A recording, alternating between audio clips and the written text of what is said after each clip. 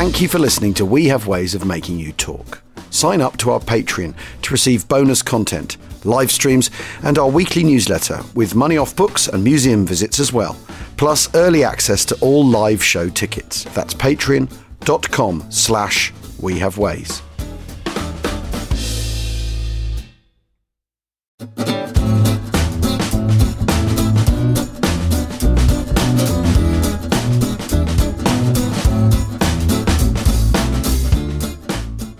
Akiyese, which is, of course, Yoruba for Achtung, Achtung. Of course it is. People can be, of course it is. They can be found throughout Western Africa, including Nigeria. And as we all know, many Nigerian soldiers fought in Burma and India, but came home to little fanfare or thanks from the British colonialists. This, in part, sparked the general strike of 1945 and led to an increased desire for self-determination. So, you know, sometimes the British Army mishandling its soldiers had a greater good in the long run for those peoples. Yes, that's one way of looking at it, isn't it? Well, no, because it's interesting. Because hello everyone, welcome to We Have Ways of Making You Talk. You know what? We're recording this the Friday, so last night was our live cast, and so James and I were only speaking to each other 12 hours ago. So although we haven't seen each other, you know, mano a mano for a little while, it feels we still feel very close and tight. Yes, we do. This feels kind of old school as well. That we're doing how we do this. Everyone is we do a Zoom chat. James is wherever he is. I tend to be in my office. And we're just going to chew the cud and talk some questions. But we do look at each other. So, yes, exactly. But rather than having a high-powered academic on to completely blow your minds and make you rethink everything, or me waving a model tank about, which are, of course, the twin poles of this podcast. Well, that and the Piat, I suppose. The Piat, of course. The Piat. But I like it. I quite like the old school approach. I kind of think, you know, in recent weeks, I'm not sure we've done enough of it. And, you know, if we do go into lockdown, we can do some more of it, because it's great having experts on, but I do think the kind of, you know, the one-on-one is thrashing things out. This is, ladies and gentlemen, dear listener, this is the 201st edition of We Have Ways of Making You Talk. 201st. We're into our double ton, James. That's amazing. God, you ever scored a? No, I've never scored a double ton. Century. Yeah, I have. I've got never a double. Couple under belt. I've got 4 90s and 2 tons. Wow. Were you nervous in the 90s? Yeah, always. Yeah, because I always count my score. I'm really weird like that. So I count. Oh, really? I know within. I always know exactly what I'm on, and it's that kind of anxious moment of when I get to kind of 49, and is the scorer in time with me, which is always decided. Man. Kind of, you know, there was one time. This actually first 50 I got this season. I got to 50, and I was like, "Come on, then." You know, where's the kind of the ripple of applause from the scorer and from the sideline? Nothing happened. Literally, next ball I was out, and so I went off really, really grumpy. And then they went, "Oh, don't worry, you know you have got 50. I missed out. I hadn't added it up wrong." Oh.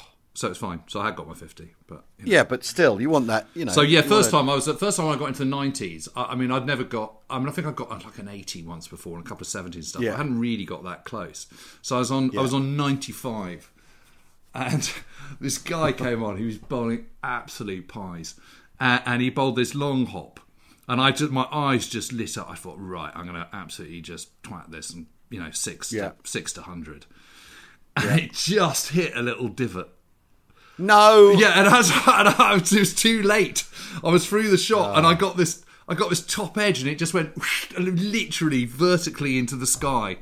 And I said to Wiki, "Oh, please drop it." And he went, "Sorry, mate." And I had to trudge off. It was awful. It was almost worse. I'd almost wish I'd got out on 82 or something. It was terrible. But anyway, it's since rectified, so that's all right. But actually, I got 100 last year. With my Spitfire bat. I've got a Spitfire bat. Well, yeah, so that was magic. Perfect We Have Ways moment. Well, anyway, James and I we're raising our bats to the pavilion, and we plan to keep the scoreboard ticking over nicely. And of course, if we do go into another lockdown, we will do what we can to get more out. We're going to go Castle Bromwich on your ass, is what we're going to do. Yeah. And enter a mass production phase. We don't need Lord Beaverbrook to keep us going. We can do it ourselves. Isn't that right, James? We can do it. We can do it. We don't. Yeah, we don't need sort of, you know, notices up on the wall saying committees take the punch out of war. You know, we don't need that. We'll just do it. But we're also planning a US week, aren't we? Yes, we've got some stuff coming up for Thanksgiving with some, a veteran of Iwo Jima. We've got veteran of the Bulge, and some academical people too, and from World of Tanks. Yeah, I love Nick Moran. That is really it's really cool because tell the story. Tell the story. Well, I basically came across him. I thought, wow, this guy's approach, because World of Tanks, you know, they occupy a really interesting place in the sort of in the museum firmament, because they're a big co-sponsor at Bovington, and you know, they have this symbiotic relationship where they're allowed to sort of poke around inside the tanks, crawl all over them, have a proper look at them. Rather like actually Mr. Tamiya used to have back in the 70s and 80s, where they would let him crawl all over their Panther so he could measure it and make it into a model. Not a dissimilar relationship actually. And of course there's the Tamiya Hall at Bovington, and World of Tanks are tied up. So I discovered him. I don't know. I think I was just watching lectures about tanks on YouTube, and I said, you've got to look at this guy, because he just because you sent me an email just going, check this out. Yeah, because he's just going, no, that you got to look at, you're looking at it completely the wrong way round.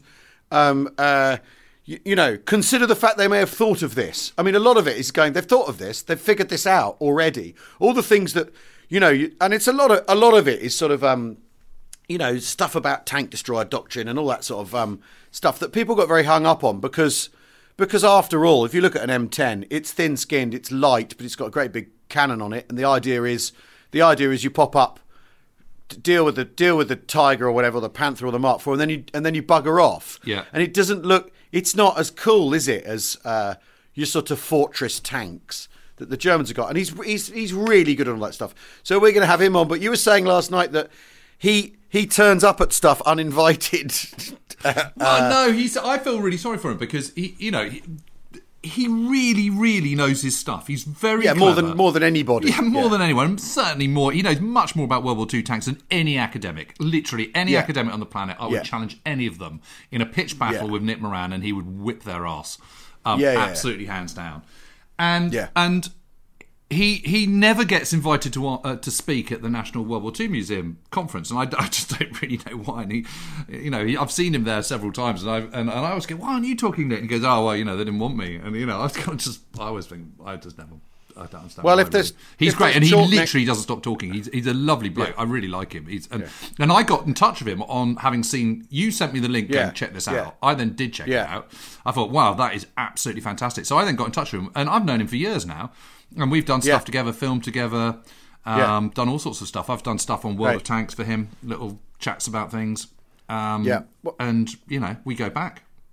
Yeah, well, he's brilliant. And I mean, if there's a chalk next year, you try and get him over, I'd say. Yeah, well, he has. He's been to chalk because he was doing something for World of Tanks at Bovington. So he said, "Look, I'm going to be here. Do you want me to come over?" And I went, "Yeah, damn right." So he came and did some stuff. It was too late to put him in the formal program, so he did one of those sort of stand-up ones by the tanks. Yeah. And he was brilliant. Anyway, but we should another year. We should definitely get him up when we have our own. If we ever get our own little festival thing away, then we should definitely get him, because he's there magic. You go. There's a little breadcrumb for you. If we ever get our own festival, there's been talk about doing something live. We're trying to figure it out. Chit chat. If we're ever allowed out of our houses again by our governments. Anyway, right. A quick note for your diaries before we get started properly. Both films of our trip to the Spitfire factory at Biggin Hill are up on the members' site. And there are another couple of free audiobooks going up on the site this month. So lots of great content for you as the nights get darker and longer. Patreon.com/We Have Ways for those. It's Molly Panther Downs, London Diaries, and Chas Mina, which is read. Oh gosh, what's her name? I've forgotten. You'll find it on the site. And Chas Mina is reading us Farley Mowat's "And No Bird Shall Sing," which is a classic of Canadian warfare. Yeah. It's amazing. It's amazing. But you and we're both reading good stuff at the moment, aren't we? Because we're going through this. Well,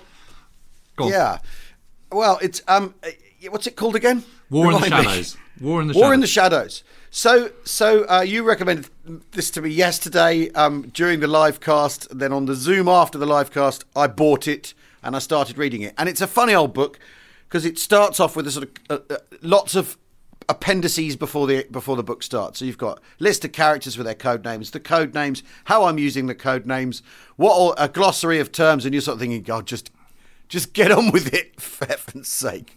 And it's about SOE, but it's not about SOE. It's also about SIS. It's about SIS, which is MI6.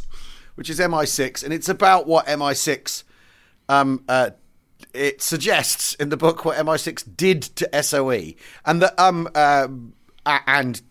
how they trod on SOE's operations and their interests, and the stuff that SOE were getting away in France, and stymied resistance efforts by de Gaullists. But it starts off. I was up late last night, or rather, I was up early this morning. And so I read a big chunk of it this morning. But the really interesting thing is it starts with an anonymous letter to an unlisted address. So whoever it was able to find out where he lives. In other words, he's obviously from the intelligence firm. He's spooky. He's spooky. And he gets this because he's already written a book about Jean Moulin. He's already written about who is the great hero of the resistance. Yeah, he's the great French resistance hero. He dies in early July 1943, having been sprung by the Gestapo, of which Klaus Barbie was the head of that particular unit in Lyon, in a suburb of Lyon called Caluire. Caluire, I think it is. Yeah. And it's the doctor's house, Dr. Dugoujon. And it's his house, and some of the resistance leaders are there for a meeting to work out who's going to take over command of the secret army, which is commanded by General Delestraint, but he's been arrested. And so they need a new head, and they're discussing it. And Max, who is Jean Moulin, that's his code name, organises this meeting there. And they get scuppered before they've even started. They get sprung. Yeah. And it's who did it. And various finger-pointing has been going on ever since. There's a guy called René Hardy who had been captured by the Gestapo and released a few weeks earlier, and he was the prime suspect but clearly wasn't involved. Then there was Raymond Aubrac, who was a communist and was a leader of one of the communist resistance groups, who was very close to Jean Moulin but was also slippery as a fox as well. And basically he and his wife, Lucy Aubrac, who became these absolute legends of the resistance and kind of basically only kind of one tier down from Jean Moulin, are basically serial liars and absolutely proved to be. And none of their stories had any consistency, whatever. So the kind of finger, so Patrick Marnham in his Jean Moulin biography kind of sort of slightly pointed the finger at Aubrac. Yeah. And this anonymous spook said, he was wily, he was slippery, but you're barking up the wrong tree on that one. Yes, it's really interesting, and he says. He says the letter's really funny because the letter sort of starts off, I enjoyed your book and it was interesting to see a barrister write a book because you tend to ask better questions than historians ever would. Yeah. But unfortunately, you just failed to make the thing join up, and you he sort of says in the letter he kind of walked past some obvious clues and didn't follow things up the way you should have done because it was there right in front of you what's actually gone on, and it's just absolutely fascinating that someone should write him that letter, and then he's staying in France and goes back to a house that he used to live in, and there's another package from that person. So he goes to see his old housekeeper or whatever for this house in France, and she goes, "Oh yeah, we had this parcel, for you. It's weird, and it's the same handwriting, the same smudged postmark, and there's a torn up letter in it or torn up sheet in it that he pieces together." That sort of continues the stuff he said, and there's a couple of photographs and some odd things in this package. And so whoever this spooky person is knew one of his old addresses in France. So whoever it is really, really needs him to know as well. That's what's really interesting. And he's doing it on this sort of back channel. And he says normally a letter like that you toss in the bin, but there was just some of the language, some of the turns of phrase. He thinks this is. Is it someone Scottish? What's going on here? What actually is this? But there's also it's a fascinating. But also the head of the SD in Paris, or the second deputy head of the SD, is a chap called Bermelberg. Yeah, and it's clear that this spook knew him. Yep. Before the war or after, because I think he was he was a policeman at Interpol before the war in Paris. Yeah. This SS guy. Yeah. This SD guy, and so. And he was vehemently anti-communist rather than massively pro-Nazi. But weren't they all? But I mean, six of one. Yeah. But but he was known, and it's just, oh my god, and it just gets better and better. I mean, the thing that's so fascinating is his excoriation of MRD Foote, who is the official historian, who then wrote his own separate book. And he just says that a lot of the stuff he's put in there is just absolutely nonsense. And he goes through it bit by bit, saying why, deconstructing Foote's arguments. And clearly what he's doing is Foote is doing is putting over, okay, after the war, they've all decided, okay, this is... Because SOE then gets taken over, it gets disbanded in early 1946. Yeah. And everything about it then gets absorbed into MI6. Yeah. So the official history of SOE in France, which comes out in 1966 or whatever, is written by a former spook under the kind of instructions of his superiors at MI6. Yes. So in other words, it's a cock and bull. It's probably a load of nonsense. Yeah. Because after all, MI6 has its secrets to protect, and the deals it did because and of course this is a Cold War artifact. This history of SOE written in 1962. It's not about the war, is it? It's about the Cold War. It's written for Cold War digestion, because after all, there's loads of communists and people that you need to, what we did about the communists at the time is a sort of a thing for Cold War digestion as much as anything else. And of course, MI6 by that point, as we know, is so crazily anti-communist that it's arguably a little bit pro-fascist, right? You know what I mean? So that's what you're going to get from a history written in 1962. So having that distance, and obviously whoever wrote this anonymous letter thought, what happened here, people need to know about it. It's a travesty. Well, at some point when you finished it, when I've chugged through it, we should get Patrick on, because I've got so many questions I want to ask him. Is he terribly He's terribly ancient, though, isn't he? Because the opening if he of the was a young boy in of, 1962? He's sort of 20 in 1962, isn't he? So, all right, but must be quite ancient. Yeah, so we need to crack on with that. But I'm sure he's fine. I'm sure he's fine. No, but I think we should get him on, and it's because I read that novel last year, A Treachery of Spies, which is it's great fun, like an SOE thing. But she touches on the fact that you have the different allied agencies, all and OSS. They're all bashing alongside each other, and very often not paying attention to what the other agency's doing, or not telling them. There's as much of that as there is of anything else, isn't there? They're not letting the other, SOE aren't being told by SIS what they're doing. The OSS aren't telling either of them. Yeah. So you get overlaps, you get contradictions, you get, people accidentally blowing other people and all that sort of thing. But the other thing I think that's really, really clear from sabotage and secret intelligence work in the Second World War is that everyone was utterly ruthless, not least the British. I mean, the British were completely ruthless on this. And the fact that we're this sort of, nice picture box place with kind of, red telephone boxes and fields and war mail and cricket and all the rest of it, don't be fooled by that. I mean, time and time again, the British government and the chiefs of staff and the Allies, they absolutely shaft resistors, whether they be in the Balkans, whether they be in Italy, whether they be in France. And a classic example of that is around, is in Normandy, where they tell everyone that get ready for the big, insurrection. Everyone needs to rise up. We're going to send you lots and lots of arms, and it's all going to be cool. And then they're very careful about who they send arms to and who they don't. And there's lots of Maquis, lots of resistance groups who get absolutely nothing. So they're all G'd up. They're ready to go. And as a result of that, half of them get slaughtered. Because they rise up expecting, the next day to have a drop, and it never appears. And so then they kind of expose themselves, and they're absolutely screwed. And all this is about controlling how much the resistance comes into play. So what they do want them to do is sabotage operations. What they don't want to do is have lots of commies careering around Europe, firing Bren guns and Sten guns.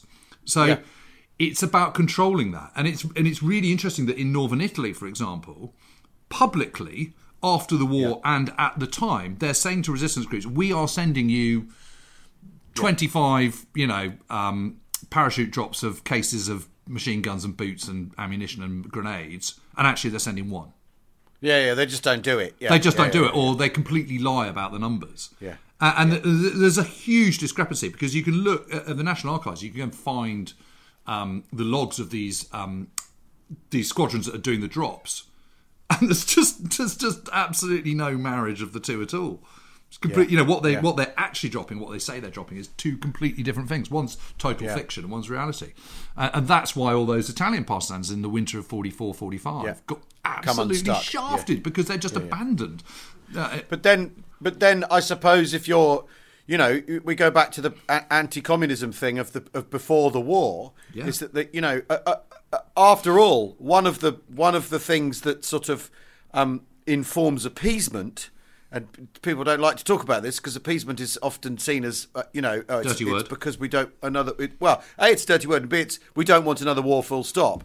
A big part of the sort of thing that makes appeasement palatable is people think that Hitler is the answer to communism, Bolshevism, to communism, and that actually that's preferable.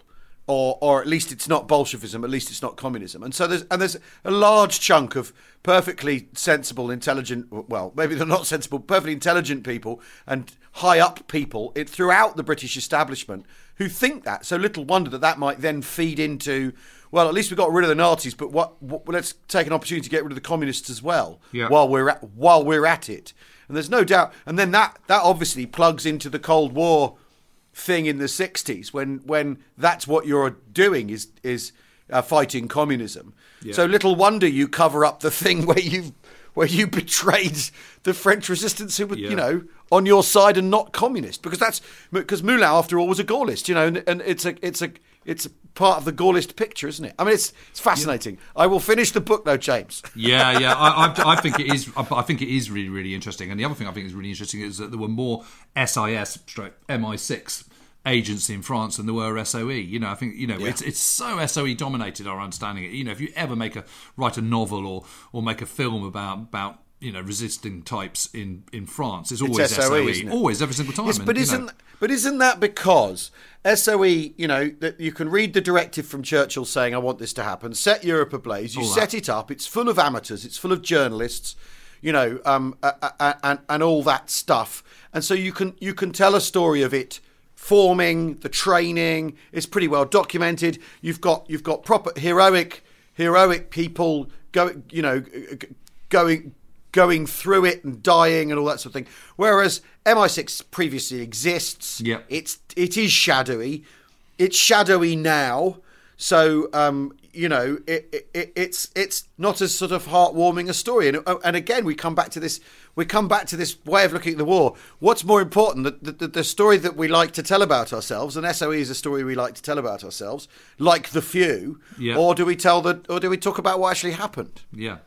The sort of SIS shits and kind of dark. Yeah, exactly. But I mean, SIS people making hard-boiled decisions about communists that maybe were the right decisions. That's the other terrible thing, is maybe that was the right thing to do, because if you'd had because maybe actually you need to keep it unstable until the invasion, and then you pick a side. And if you have a side push through before the invasion, it can destabilise what you do post-invasion. So keeping de Gaulle on the back foot before Overlord is probably what the outcome you're after. If he's too sort of, I'm starting to think about what the thinking must have been. If de Gaulle's too sort of entrenched, you don't have an option after the invasion in case de Gaulle turns out to be unpopular with a large chunk of the population. Do you see what I mean? Yeah, but it seems to me the frosty argument is that, or the concerns about MI6 from MI6 point of view and from the British government's point of view,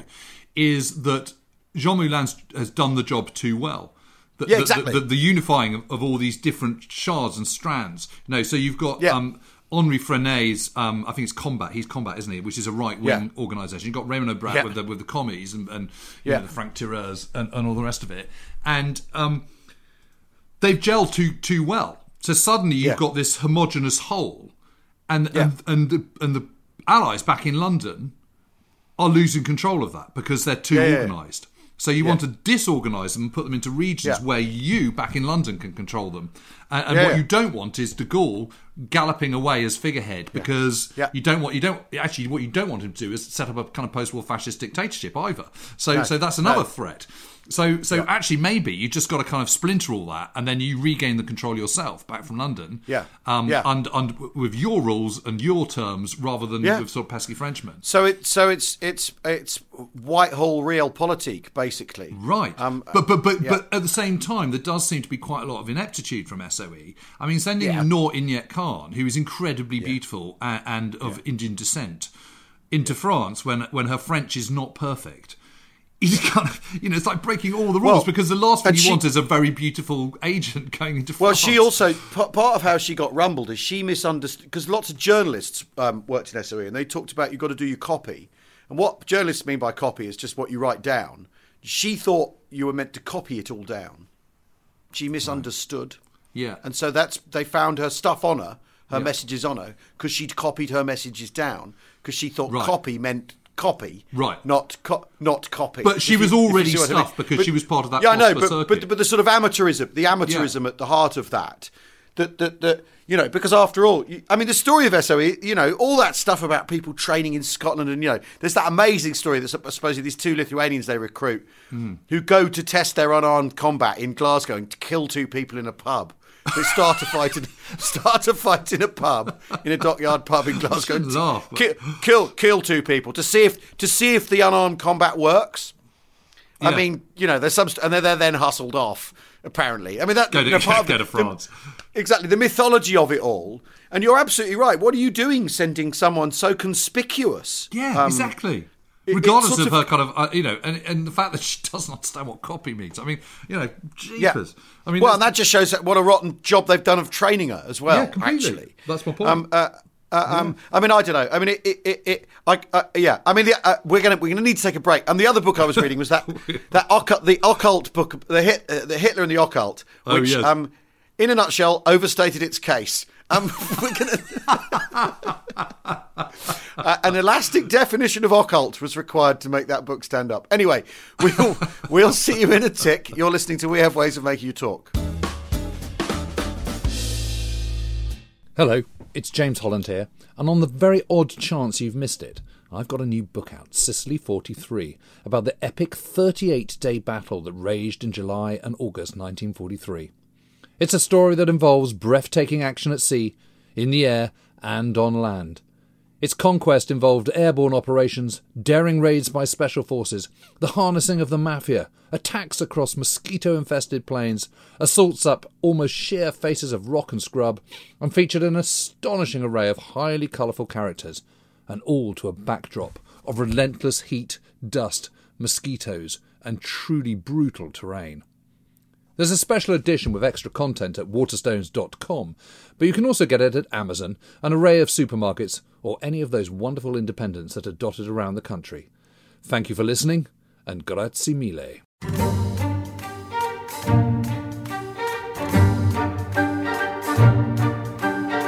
Hi, I'm Tom Holland, here to tell you about a brand new podcast called The Rest is History with Tom and Dom. So basically, Dominic, what I'm saying is that the idea of greatness comes from ancient history. Yeah. And, yes. But you, of course, you're a modern historian. So, basically, you don't have great people. No, not really. Apathy is so underrated. Yes. Because the more, if you ever want to find somewhere where everyone cares about politics, they're talking about politics, that place is Spain, 1934. Yes. You don't want to be there. Happy the land that takes no interest in politics. Right, exactly. In the English Civil War, I was identified with the clubmen. They were people who basically didn't want to fight on either side. They fight both. So they would get clubs, hence their name, and they would go and retreat and live in a forest. Whereas if you behave like Frederick the Great, you're going to end up in a bunker in Berlin being attacked by the Soviets. And I think that's not the fate I want for myself. The Rest is History with Tom, that's me, and Dom, my sparring partner Dominic Sandbrook, distilling the entirety of human history, or at least as much of it as we can fit, into about half an hour a week. Subscribe now. Available wherever you get your podcasts.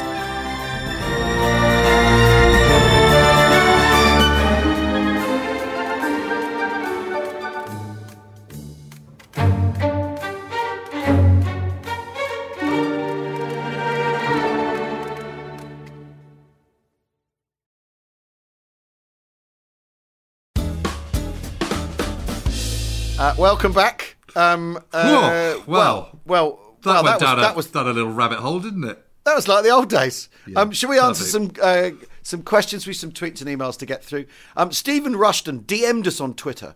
He said, I listened with interest when you mentioned the work of the Y services a few weeks back. I served in the Royal Signals in the 80s and 90s in a signal intelligence role at units that are descended from the wartime Y services. How cool is that? Very cool. Whenever SIGINT is mentioned, whenever wartime SIGINT is mentioned, it's usually in relation to the work done at Bletchley Park. Yet, as James said, there were Y service units serving all around the globe supporting the war effort. So my question, were there any battles or operations where SIGINT, potentially on any side, played an important or decisive role? Well, yes.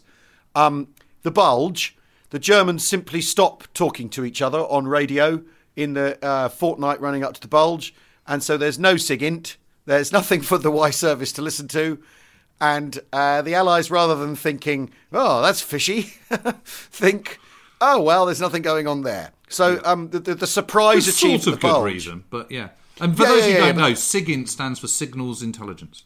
As opposed to HUMINT, which is Human Intelligence, which is sort of what we were talking about a little bit in the first part. Yeah. But basically, that's people photocopying documents or stuffing tank production figures in their trousers and handing them over and also, yeah, I think to a certain extent, though, you can't really separate SIGINT from what is doing it, what is happening at Bletchley. And the point I've been trying to make over, whenever it comes up, is that you've got to see it as a whole. You can't separate one from the other. And what the Y service is doing is listening to coded radio messages and uncoded radio messages. Yeah, and just radio. Everything. So they're listening to the news in Germany to find out what the Germans are saying about what's happening. They're listening to all sorts of signals messages. So there's a whole host of different stuff that the Y service is listening, and then coded stuff is then passed on to Bletchley, obviously. Yeah, but intelligence is sort of like one of those pointillist paintings, isn't it? It's all the dot. It's all the dots. When you come out, you see the image, but if you go in, all you're seeing is the dots. Yeah, and that's a really good analogy, actually. It's getting the picture out of the. Not joining the dots. It's not like that. It's like a pointillist picture. Yeah. I mean, but SIGINT, because Bletchley, after all, Bletchley has become so glamorous and become so sort of at the forefront of people's imagination about the Second World War. Because again, it's a lovely story to tell about ourselves. How British boffins invent the computer and save the world. I mean. What's not to like? It's certainly more interesting than, Canadian squaddy up to his neck in mud in Holland, in the Scheldt, almost drowns, blah blah blah. It's sexier. But let me give you one example of how the Y service. So the Y service picks up that the Germans are building a massive bunker, but on is it the Wevel near Bremen, just north of Bremen on the river there. Was it the Weser or whatever it is? Whatever that river is that goes up to Bremenhaven. And so the Y service picks up this information.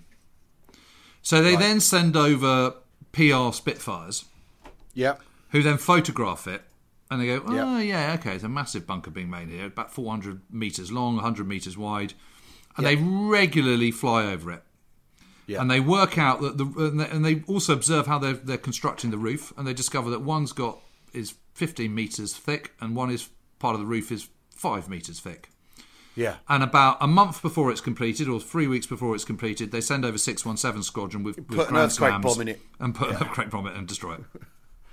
Yeah. And that's how that works. And so you've got the Y service is playing a key part in that whole operation, because it's what's got it all off in the first place.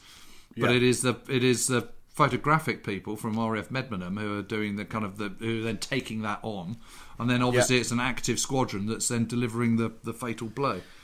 They detonated a tall boy the other day, didn't they? Where was it? In Poland or somewhere? Was that so? I missed that completely.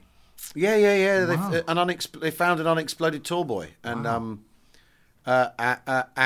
and blew it up. I think or was it I think it may even have been in Germany. Right. Maybe it was a stray one from that raid. I can't remember. Yeah. It made the news briefly, and it was that that they find it, and you're like, oh Christ! Yeah. I mean, you don't want to find one of those at the bottom of your garden, do you? No, you really don't. The fins of one of those sticking out at an angle of your compost patch. Yeah. You've been sort of training your roses round it. Imagine. Yeah, so they were called earthquake bombs for a reason. That's amazing.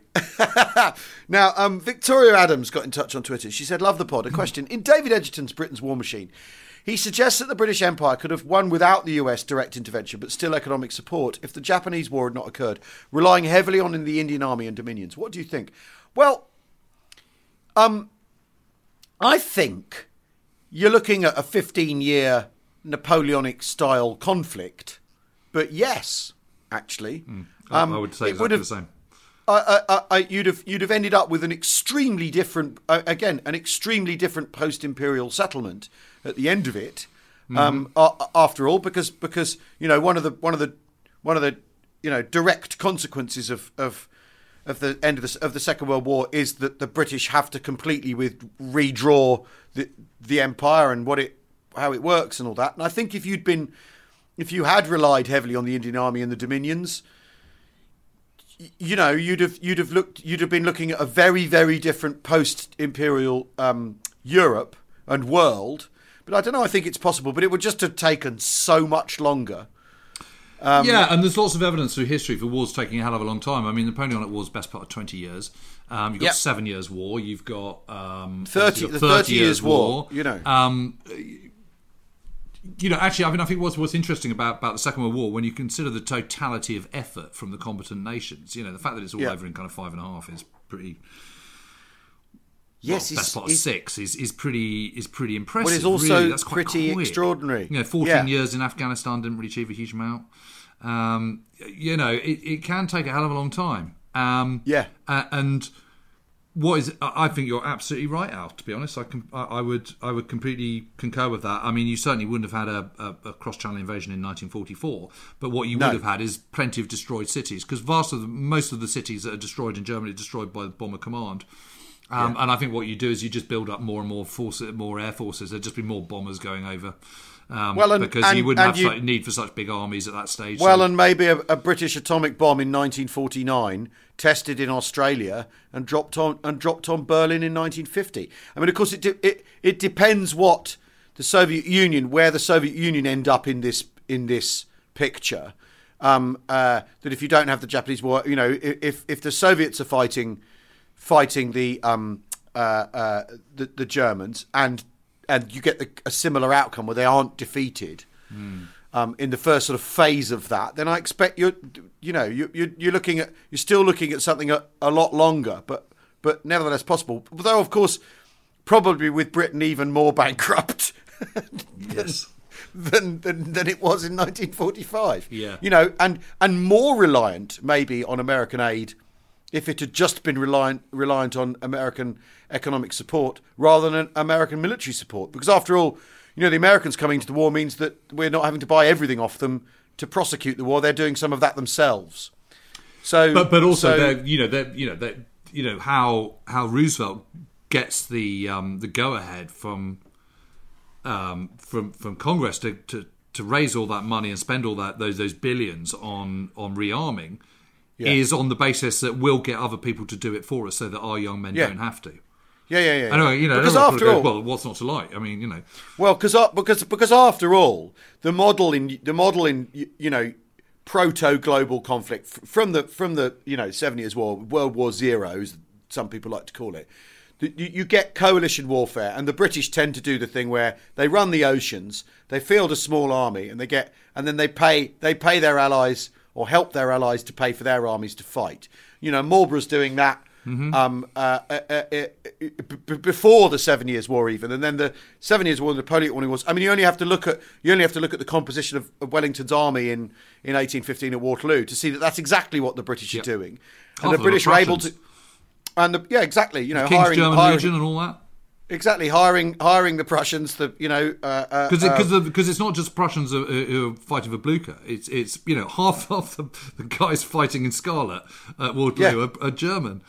Yeah, But proportion. Yeah. With people from Nassau and all over, and because after all, the British throne at that point is entirely keyed into German alliances because it's German, because they were the only palatable people available to the royal family and the British political establishment at the time. And I think so.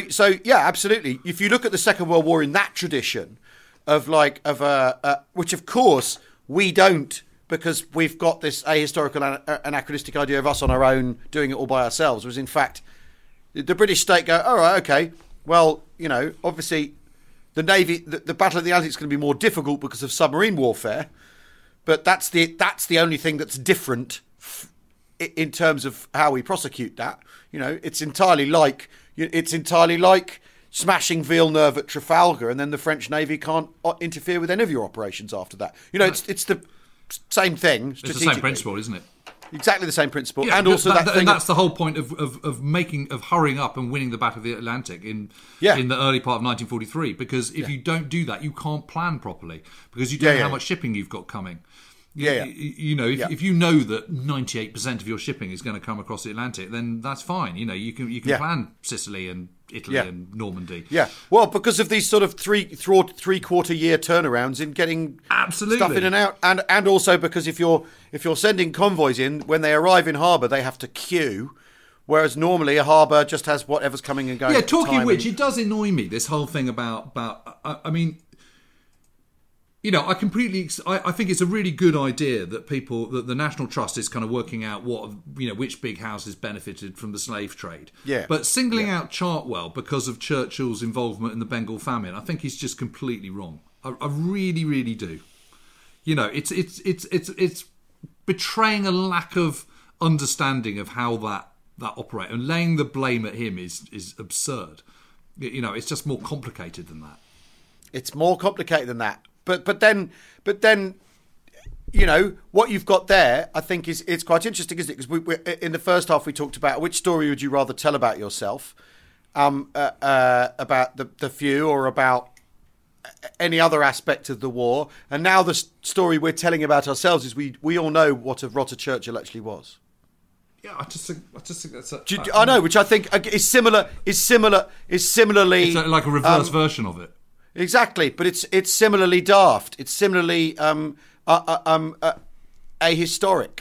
Yes, is the problem. But, anyway, it annoys me that they've just sort of gone. They've gone for this sort of consensus kind of, social media view of it without actually. Why haven't they? If they're going to say something like that, why haven't they actually got a proper historian to look into it properly and kind of contextualise it?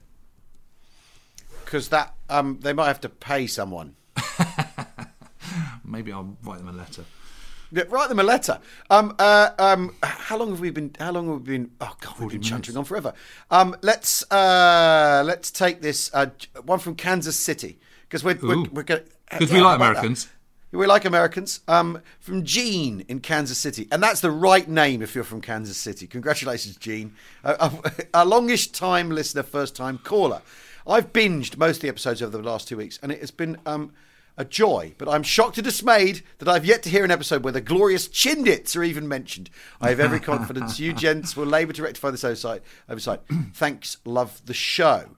I think we haven't talked about the Chindits because you're more interested in the actual main set piece things that 14th Army do and achieve. So yes, but I mean, the Chindits are really interesting. And actually, my village GP, when I grew up, was called Dr. Chris Brown. And he was in the RAMC, and he was on the second Chindit expedition. Yeah. And he kept a very, very detailed diary. And he also kept all his uniform, and he kept his Silk Escape maps, and all that kind of stuff. Was he a medic on that? Was he a medic on that operation? He was a medic on that. They were all dropping like flies. They all got yellow fever. Yeah. They all got yellow fever. They all got hepatitis. And they're all dropping like flies. And it was absolutely abundantly clear. And they ended up. They had to march something like 100 miles to start off with before they were in any position to kind of take on the Japanese. Yeah. And when they did take on the Japanese, they actually did quite well. And they saw off whatever attacks. They kind of sort of dealt them a bloody nose and blew up some dumps and all that kind of stuff. But hardly any of them are in any fit state to fight, let alone walk another 10 miles. And that was sort of part of the problem. And I think there's two issues with the Chindit. The Chindit expeditions, the idea of operating behind enemy lines in an asymmetric way was clearly the right kind of thinking for Burma, where asymmetric warfare is king. But it's just that the resources that were put to it. But you can't do it. You can't do that on a divisional level, though.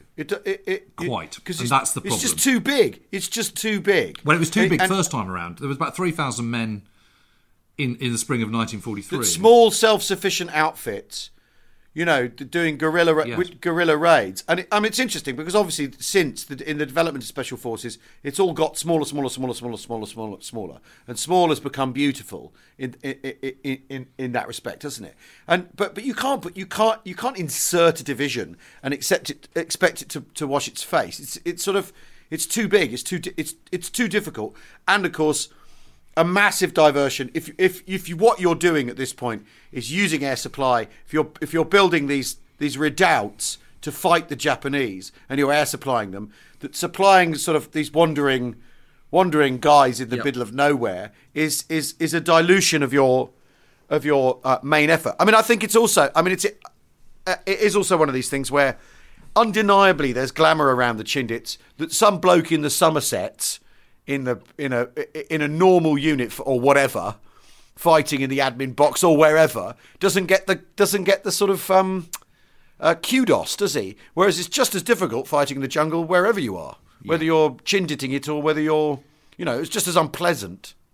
It's really interesting though, because it's like 3,000 men is a huge number even in the spring of 1953. Yeah. And somehow Orde Wingate, with this kind of sort of single-minded sort of passion and kind of sort of messianic kind of I am right, manages to get a passage to the Quebec conference and kind of win everyone over. And of course Churchill loves anything that's kind of sort of wacky and off-piste and kind of setting Europe ablaze and glamorous and all the rest of it. So he completely falls for it and goes, no, we've got to support this, we've got to make this happen. Because Wingate is a very, very charismatic person who can sort of win anyone over to his argument. Yeah. But it's worth thinking about the second Chindit operation. It's like 12,000 men. I know. And most of whom are fighting men. So that's the best part of 70th Division. Yeah. Plus they have to create kind of 4 airstrips to make it happen. Carved out of the jungle. Yeah. I mean, it's insane. And I mean, to be honest, and then contextualise when this is happening. So this is happening immediately after the admin box and at the beginning of the battle for Imphal, which is a kind of life or death kind of, the biggest, most important struggle. Yeah. You just need it like a bolt on the head. And the other thing that's really interesting is the only reason that Renya Mutaguchi thinks he can get all the way up to Dimapur and break into Assam and get across the Brahmaputra is because of what he's seen the Chindits doing the previous year. Right. So he goes, hang on a minute, if those British bastards can actually get do across, that, then we can do it, and we can do it even bigger. Oh, well, in which case that first Chindit operation is entirely worth it. It draws the Japanese into making a terrible error. Well, yes. Basically what they need is helicopters, and helicopters don't exist at this point because the thing about an airstrip is airstrips are vast, aren't they? And you can't take them with you. Whereas hacking a gap in the jungle big enough to land a helicopter, which is what they end up doing. The SAS ended up doing in Malaya very, very effectively in the Malayan emergency, where they could insert themselves in contained amounts and do pretty well in the jungle doing that. Basically the thing Wingate doesn't have is the helicopter. He's not going to get it, and until you've got the helicopter, it's not really. None of this is really possible. And even then, I mean, imagine trying to shift a division in helicopters. It's just it's bonkers, and they're trying to reuse gliders and all this sort of thing. However, Gene then adds, and I really like Gene has a PS. The American flyers supporting the Chindits is a shining example of US and British forces working directly together to great effect. The topic of Anglo-American rivalry surfaces on the show a lot, but we see that these rifts are the exception, and the Anglo-American alliance was probably the greatest military alliance in human history. Can you guys provide more tactical examples of the special relationship working so swimmingly? Yes, the war. Countless, the whole thing. Normandy. You think of D-Day itself, of all those landing craft that drop a load of people, Royal Navy run, or with sappers on, all this sort of thing, who drop a load of people on on the British beaches, and then they're recycled and they're going around dropping people on Omaha and stuff. There's this. Because that's just how we're going to do it, and there's no like our boys have got to be in American boats or anything. That's just not happening. Yeah, because it's I totally agree with Gene, and I remember standing up at some la-di-da shindig on the 75th anniversary of Normandy in Normandy last year with a whole load of American senators and veterans and the great and the good and all the rest of it, and I said to him. I said to them that Operation Overlord and the Normandy campaign and what they achieved in the Second World War was the greatest act of coalition, cooperation and coordination ever in the history of the world between two nations. Yeah. Well, it is. That. It absolutely is. It is. And I totally agree. Everyone's so obsessed with the kind of the discord when actually they should be focusing on the incredible accord. And when there are only coalition partners, not a formal alliance as well. It's but also an awful lot of the discord is written about post-war when people have, let's be honest, books to sell, grudges, scores to settle, all this sort of thing. I mean, the other thing is, I mean, often one of these things that's worth saying is, well, compared to what? When we talk about, the Allies are too slow in Normandy, well, compared to what? So if we compare it to the Germans never do a thing like the Normandy landing, so you can't compare their performance to anything else. But look at how the Germans treat their coalition partners. They're allies. They're allies. In fact, they're allies, aren't they? Not even they're formal allies. They treat the Italians like shit. Really poorly right from the off. Yep. They treat the way they treat the Romanians and just everyone else. Just everyone. They're contemptuous. They snook down their noses. They're sneering. They treat them with they betray them. Contempt. They betray them. Yeah. And then the Japanese, who could actually be useful to them, they basically just don't know what to do. They don't put any serious thought into it at all. No. Breaking a Tiger tank down in parts and sending it by U-boat isn't joined up. Because the Japanese have got they haven't got the wherewithal to make them anyway. Exactly. It's just bonkers. So if you want to, when people go, there was some friction at SHAEF about this, that, and the other. Well, first of all, they're all sat in a room together, debating this stuff and arguing out collegiately in that style, in a way that doesn't exist in OKW, or OKH. I mean, the simple fact that there's OKW and OKH demonstrates how screwed the German command system is. There aren't single committees that do everything. And the way the Germans treat their allies, I mean, I think that's a really good point from Gene, an excellent point. Yeah. And that it's why they win. Yeah. It's why they win in the record time they do. It's why it's only 6 years. Yeah. Well, yes, but if you think it as kind of actually it's from the moment that American troops start arriving in Britain, and certainly in the war in the West, it's no time at all. It's like 3 years, and it's brilliant how quickly those lessons are learned and how quickly they work together. And work together very well. And you see time and time again, there are definitely spats on national lines because there are slightly different approaches to strategy and all sorts of stuff. Yeah. And there are, of course, there are personality clashes, but there is no consensus that there is no pattern that says those personality clashes are drawn up on national lines. It is just personality clashes because you equally get. I mean, Tedder and Spots are absolutely as one in hating Monty. I mean, and Tedder obviously is British and Spots is American. I mean, but that's and ditto Cunningham, But you could if you want, you can simply cut that as that's Army Air Force. Pete Casada and Mary Cunningham are really tight. I mean, everyone and each of the service wings has convinced themselves that they can win the war without necessarily any help from the other. The Air Forces are convinced they can win the war because it looks like they are. If they you're doing would have done by like, any normal standard of warfare. Yeah, well, yes, of course, because after all, we come back to this whole thing of the Germans just can't quit because of Hitler. Hitler. Well, too. Well, too. Right, okay. Well, we've sort of we've left loads to answer for next time. Thank you all very much for listening. Thanks for listening. We'll be back on Thursday with the final instalment of Matt McKinnon Patterson's astonishing account of his war experiences. And we'll be live streaming on Thursday evening as ever. Join us for lots of fun and hopefully some intriguing historical chat. A reminder, we do the live show. We do this show, what you're seeing now, we do live on the internet every Thursday night with a message stream from our regulars, sort of more than 500 every Thursday of the fellow afflicted join us. And you can watch us drink nice wine or Calvados and chat war. As James Holland says, what's not to like? See you soon. Cheerio. Cheerio, everyone.